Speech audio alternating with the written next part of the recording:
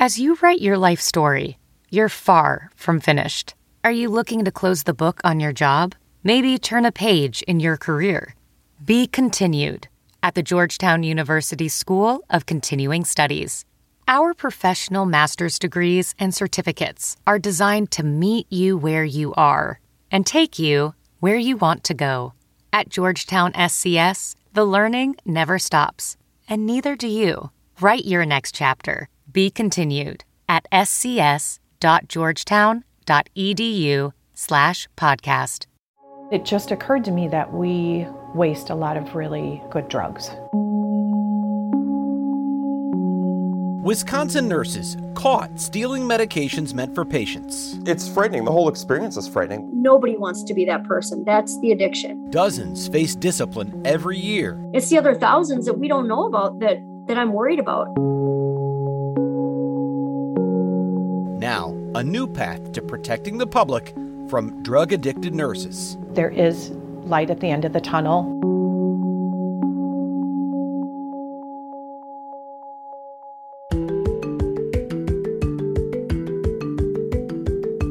From the Fox 6 studios, this is Open Record. I'm Brian Polson, and I'm joined by Open Record's executive producer, Sarah Smith. Hey, Sarah. Hi, Brian. We are recording this episode on Cinco de Mayo, Thursday, May 5th. This Sunday is the start of National Nurses Week. It's a week set aside to honor the thousands of men and women who care for patients across the country, especially during the stressful and challenging times presented by the pandemic.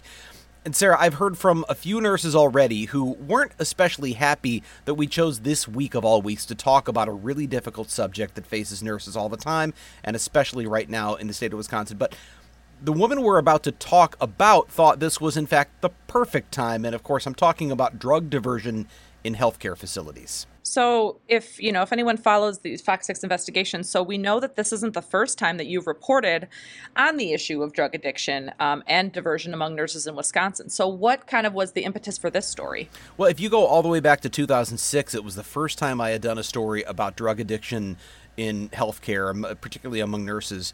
And so that's, 16 years ago now. And over the years, I've touched on this issue a few different times in a few different ways. Just last year, we actually followed a particular nurse whose case had languished for 4 years, and the state didn't do anything about it. And she just kept working in new places. While that investigation was pending, she kept stealing drugs from new facilities, and the next facility didn't know what was going on at the last one. So it's certainly a concern. It's an ongoing issue, and it's something that's a risk to patients because that's medication that's meant for people who need this kind of thing. This story, though, came about in a little different manner. This was one where a person who I had once featured in a story, Kristen Waite-Labatt, she appeared in that very first story I did back in 2006. She has had quite a journey since then. And actually, a few years ago, she was on our air talking to investigator Megan Dwyer, who was part of our unit at the time, because Kristen Waite-Labatt wrote a book all about her journey. Well, now she's taken it a step further, and she has, in fact, launched a nonprofit organization meant to help nurses who are in the position she was once in, to help them navigate the sort of treacherous process of dealing with state regulators, keeping your nursing license, or just trying to deal with an addiction while you maintain a job in this industry. So she reached out and she said, Brian, I want people to know about this nonprofit organization. And my first inkling when she said that was, that's great what you're doing, but we don't do commercials for you. You want to get the word about your nonprofit, you've got to do that on your own. But there were a couple of things that really made me think this is important to tell the story. Number one, we've talked a lot about the problem. We've talked a lot about the fact that this happens. We haven't talked a lot about what solutions there are, or we've only reported on the fact that there's a real shortcoming when it comes to some of those solutions. So it was appropriate to let people know there's this new thing. But also, just Kristen's journey alone is remarkable. And when she talks about her new nonprofit, she is very transparent about her own journey. And it doesn't sort of whitewash the details. I thought that was one of the most remarkable things. If you watch the story, she's very clear about her own desire for drugs and how readily and how long she went on stealing them. Well, yeah, and she's certainly in the story, she doesn't deny anything and has said, man, this went on for a long time. And every time I said this was the last time, it wasn't the last time. And so obviously, for her to obviously, write the book and launch this nonprofit. So obviously, and you talked a little bit about the problem, and obviously you don't start a nonprofit if you don't think there's a need for it. So how many, nurses have these kind of problems that maybe the data shows? And then how does that affect me? I mean, I guess in my head, I know how it affects me, but why people watching this story, why should they care? Well, and I think that's the most important question here, because it's easy to get caught up in sort of the bad behavior of certain individuals. And it's easy to sort of, from our seat, maybe, judge or shame someone who's gone through that. Certainly there is nothing defensible about stealing drugs on the job, stealing drugs, particularly that are meant for patients. Why would you or I care? Well, the next time you're in the hospital, or if you have maybe a parent or a grandparent or a loved one who's in a nursing home, that's where a lot of this takes place. A lot of times is in nursing homes. You obviously have someone who needs pain treatment, who needs medications. And if you have someone else who's supposed to be delivering that care and instead feeds their own addiction, you might suffer through pain. You might have a loved one who suffers through unnecessary pain. Or you could end up with someone who's supposed to be taking care of you, watching your charts, making sure that you're getting, your levels are monitored, whatever it might be, who's drunk or high on the job. So now you have someone who's a danger because they're simply not up to the task. I mean, both of those are concerns for patients. The question is, how big's the scope of the problem, right? Like, how many people are doing this? Is this rare? Is it a big deal? And that's something I've always tried to really identify and see if we could quantify in these stories. If you just look at the people who are disciplined, it's maybe, a few dozen or more a year who are, in fact, have action taken against their nursing licenses. There are currently 96,000 nurses in Wisconsin that have active licenses, and about 60 last year were disciplined for stealing drugs from their jobs. And you might think, well, 60 out of 96,000, that's a drop in the bucket. That's nothing. But it's also a drop in the bucket of the problem that's out there, because to get to that point, it takes an awful lot. Not all nurses who have addiction or substance abuse problems steal drugs on the job, and not all the ones who are stealing them get caught. In fact, many of them get away with it for quite some time. And we've also reported over the years, Sarah, on a lot of occasions where a hospital or a nursing home or a medical clinic will catch a nurse and they'll say, we can't, you're going to get fired. We can't keep you here, but we're going to do this quietly. We don't want the hassle of dealing with the state. Or maybe if it's a nursing home, we don't want the hassle of dealing with state inspections and inspectors and the sanctions that might come along. So a lot of this happens in the dark. And what we do know is that federal surveys have shown about 6% of nurses struggle with substance abuse problems. That's actually a lower rate than the general public, which is closer to 8 to 10%. But the difference with nurses is they have direct access to the very kinds of medications that they can abuse. And those are medications, obviously, that are meant for people like you and me who are going to the hospital or whatever for treatment. So it's a bigger problem than 60 or so nurses per year. And that's really where this nonprofit is focused, is what about all of the others who aren't getting help right now? Do you think part of it, as I watch the story, I think, okay, are they in a profession, I guess in your opinion, are they in a profession that kind of perpetuates maybe, it's a stressful position. It's, you're working long hours, weekends, holidays, stuff like that. Is it just the job plus access and then that's it? And I guess the other thing too is we talk a lot about the pandemic and, it's affected a lot of industries, including this. So, kind of does that all play a role in maybe the numbers being higher? I think anecdotally, you talk to experts, they'll say yes, that those things are all factors. The pandemic, the stress of the job. First of all, I want to step back and say one thing about this, which is I want to be clear. It's not as though nurses as a profession have some greater problem. As I said before, they actually have lower rates of substance abuse than the general population. Doctors, there are doctors that have substance abuse issues. There are journalists, there are police officers, there are people in all sorts of walks of life who have substance abuse problems.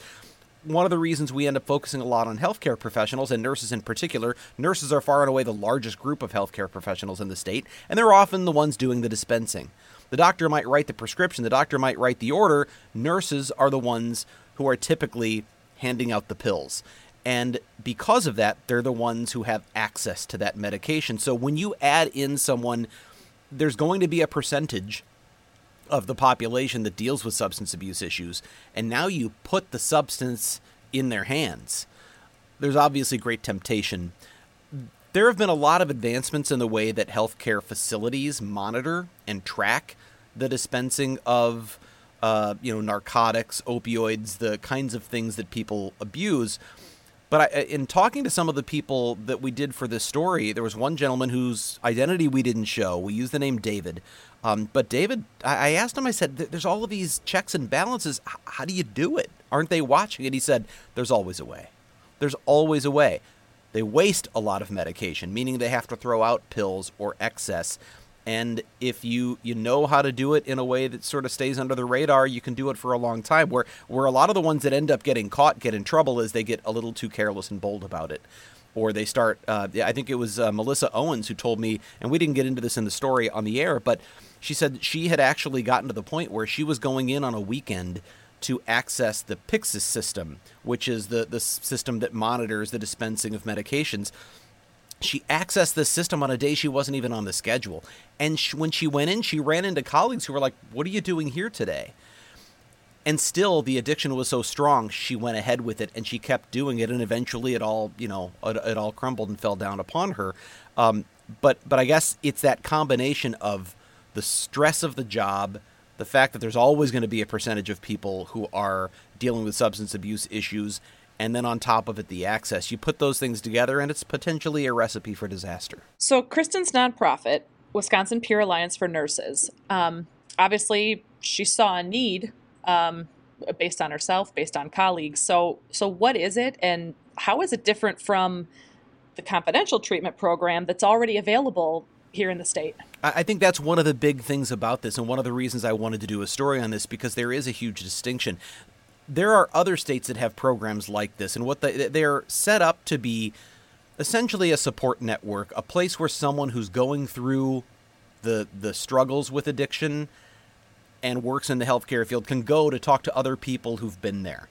And that might be for help just dealing with, maybe they've been caught at work and now they need help navigating a really scary disciplinary and monitoring process. There's a lot of, they'll end up doing, 50 plus drug screens a year. They'll be going to all sorts of, AA and other type meetings. They'll have to file quarterly reports through a professional monitor and things like that. So it's an intimidating process. So knowing someone who's sort of been through that and worked their way through back to a full license can be helpful. But I think more importantly, they want to catch people who want help but don't want action taken against their license, and don't want to get to the point, by the way, of getting so bad that they start stealing pills. Maybe they know they've got a problem with their own medications. Maybe they know that they've done some things that are pushing the line of addiction, but they haven't yet been caught doing something wrong. Where do you go? And there's a great fear among a lot of nurses in contacting the state agency that monitors their license and regulates their license and going, oh, by the way, I have a problem. I'd like to go through your confidential program. There's a real fear that, well, hey, you control my license. I don't want you to know about this. So where else can you go? And Kristen said that's why she wanted to create a program like this, was they're not connected to the state. They are not an agent of the state. It's a private nonprofit. And if nurses know about them, and that's a big key, if they know about them, if you are working in the field and you realize, I have a problem and I don't want this to cost me my career. I don't want this to hurt someone. I need help, but I can't risk contacting the state. That's just too much. This is a place to go. And I think that's really where her thinking on this came from, is we need to give nurses help navigating the process, but also a safe place to go that doesn't feel threatening. Has she talked about the response? I mean, does she have a lot of people contacting her, or how do people feel about it? One of the reasons I'm sure she reached out to me is she wants people to know about this program, and getting the word out's a big thing, right? Well, she did start by talking to the Wisconsin Board of Nursing, and she wants the state to start referring nurses to her program. When they come across people who might be dealing with issues, let them know we exist, because we can be an additional resource, and actually maybe take some of the burden off of the state in dealing with some of that. They did make a presentation, she and Melissa Owens, Kristen Waitlabot and Melissa Owens, made a presentation to the State Board of Nursing in January of this year. They just got approval for their nonprofit status from the IRS that same month. And the nursing board listened and was receptive and actually made a formal declaration thanking them for, sort of making the presentation. But I haven't yet seen that the nursing board has added anything to its website saying, here's information about WISPAN, or that they've taken any action to say, here's how we're going to refer people in the future. So they listened, but it's not clear how much that's going to help. So right now it's word of mouth. And they do have some nurses who are in the program who've heard about it. Maybe they've heard about it from a colleague or a friend. I do know this, though. Since our story aired on Wednesday night, last night, as we record this Thursday morning, Kristen already reached out to me and said they've heard from 2 nurses who are dealing with substance abuse issues, want help, and have already reached out. So potentially those are 2 people who might have ended up in the disciplinary process, might have ended up stealing pills at work. Maybe now they'll get the help they need. That's just 2 right off the bat. Certainly if it heads off a bigger problem, if it saves someone's career, if it helps them deal with a substance abuse problem, if it prevents a patient from having their medications stolen, obviously that would be a good thing. So you said that Kristen contacted the Wisconsin Board of Nursing, right? Like kind of before she was getting into this nonprofit stuff. I mean, does the state look at this and think they're like, that Kristen is kind of like undercutting what their disciplinary action would be, or? I don't think that's the case at all, because I don't think the state wants to discipline doctors. I don't think that, or nurses. I don't think that that's a goal. Certainly they can't allow it to go on. I think there's the disciplinary process, which is completely public. All of that, when there's an order taken against your license, all of the facts are laid out there in a very public document, which is how I got Kristen's back in 2006. She'd been disciplined for incidents leading up to 2004, 2005, and then the final order taken against her license was a public record, which I accessed in 2006. That's how she ends up on the news, which she then sees, even though she's now a year into her recovery process. She sees it on the news and goes, why now? Why me? Well, because that's the public part of this. But the state has a confidential piece as well, the professional assistance procedure. It's an opportunity for healthcare professionals, nurses, doctors who are going through a substance abuse problem to enter into the program and be monitored and get treatment and other things. If they complete the program successfully, none of that ends up in the public record. And they have 39 people in that program right now. Those are 39 people who, if they successfully complete the program, and not all of them do, they won't end up in that public disciplinary process. But it's still sort of this official procedure. It's obviously resource intensive, and I don't necessarily know that the state is, I don't know if they're making a whole lot of money. It's not like it's a big money maker. I don't think that they necessarily want more and more people to come. I mean, if there's another resource out there that can help, I don't think that they would be against it. I don't want to speak for the state on that, and that's a good point. What did the state have to say? I did ask the Department of Safety and Professional Services for an interview for this story, and I gave them one deadline. I gave them an extended deadline. They did not get back to me with comment or with the opportunity for an interview. So I don't know how they feel. I don't think that they're finding this as competition. It may well be that they just need to see.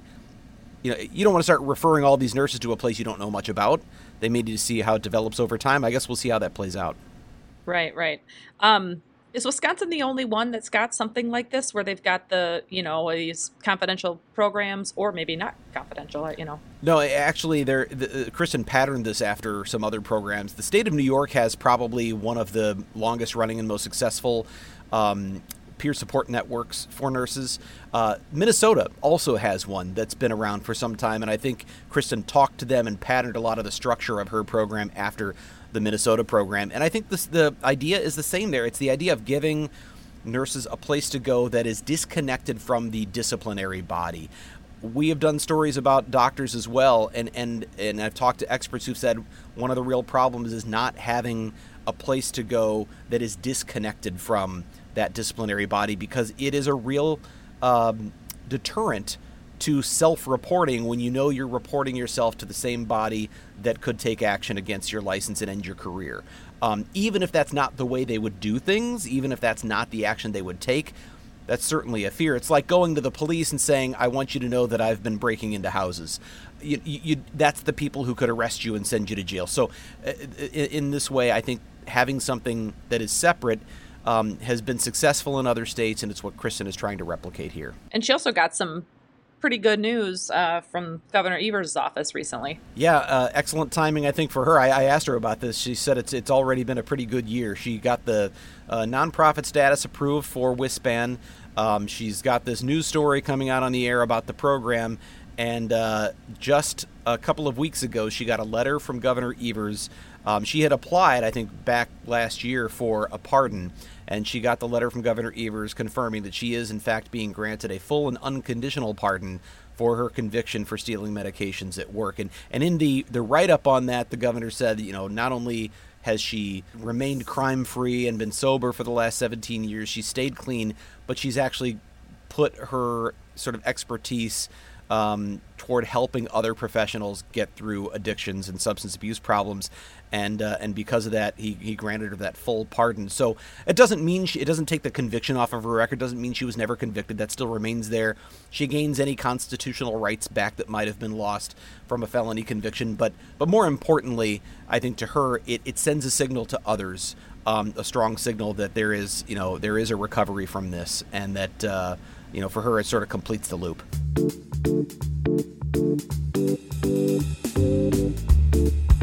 And it is time for us to go off the record. This is the part of the podcast where we get a little more casual, have a little fun by answering a question for which we have not prepared, or at least, did I just say repaired?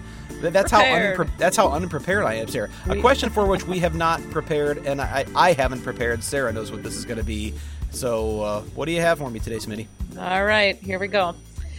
These kind of questions make me laugh because I always enjoy the answers. But you have just won a lifetime supply of the very last thing you ate. What are you winning a lifetime supply of? So wait, when you say ate, every morning I have a smoothie for breakfast. Does that count as 8, or is that I'm really drinking that? Oh, so you I don't drank know. it. I would, maybe like chewed and.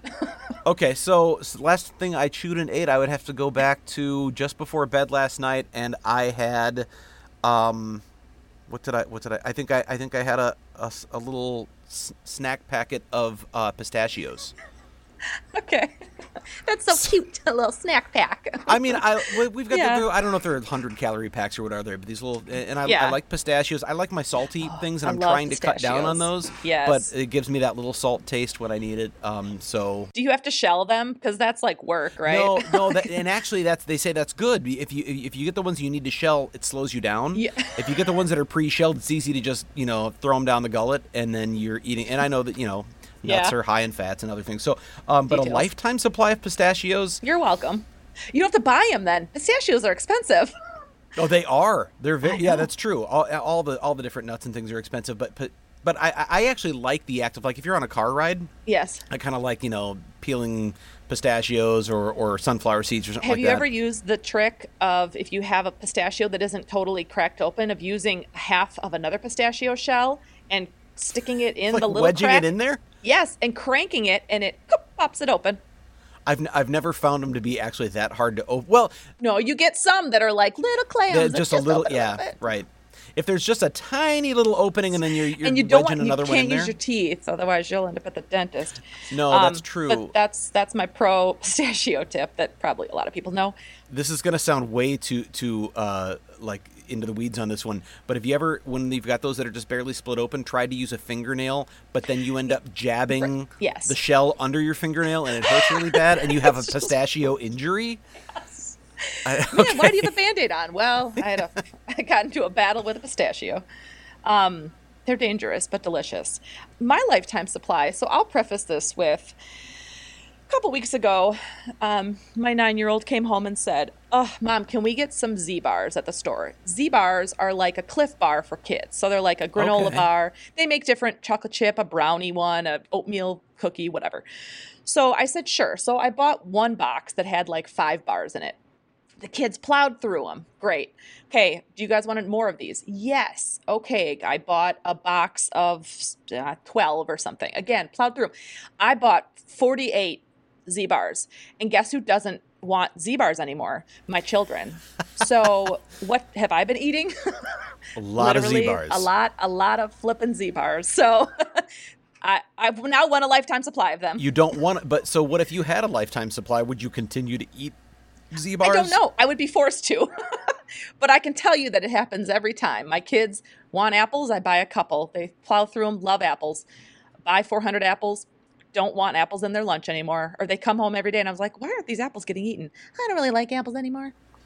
So. Yeah, the variety is the spice of life, obviously. When you eat the same thing over and over, you start to lose. But when you see the pattern with your kids and you're trying to get ahead of the pattern, then that's what you're doing. You're trying, like, I want to stock up, and then you have back stock, and they've moved on. Yes, because then I look like oh my gosh, my mom knows I love Z-Bars. Okay, they don't.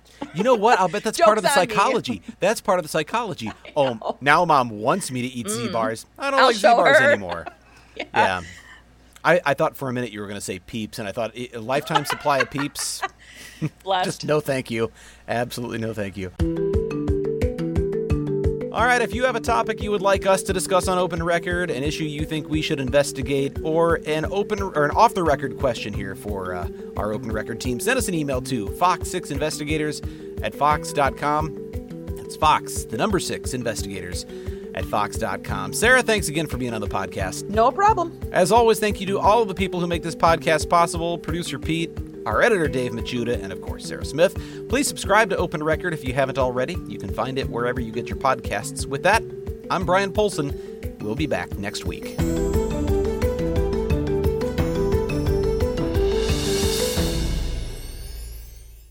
Look around. You can find cars like these on AutoTrader, like that car riding your tail. Or if you're tailgating right now, all those cars doubling as kitchens and living rooms are on AutoTrader too. Are you working out and listening to this ad at the same time? Well, multitasking pro, cars like the ones in the gym parking lot are for sale on AutoTrader. New cars, used cars, electric cars, maybe even flying cars. Okay, no flying cars, but as soon as they get invented, they'll be on AutoTrader. Just you wait. AutoTrader.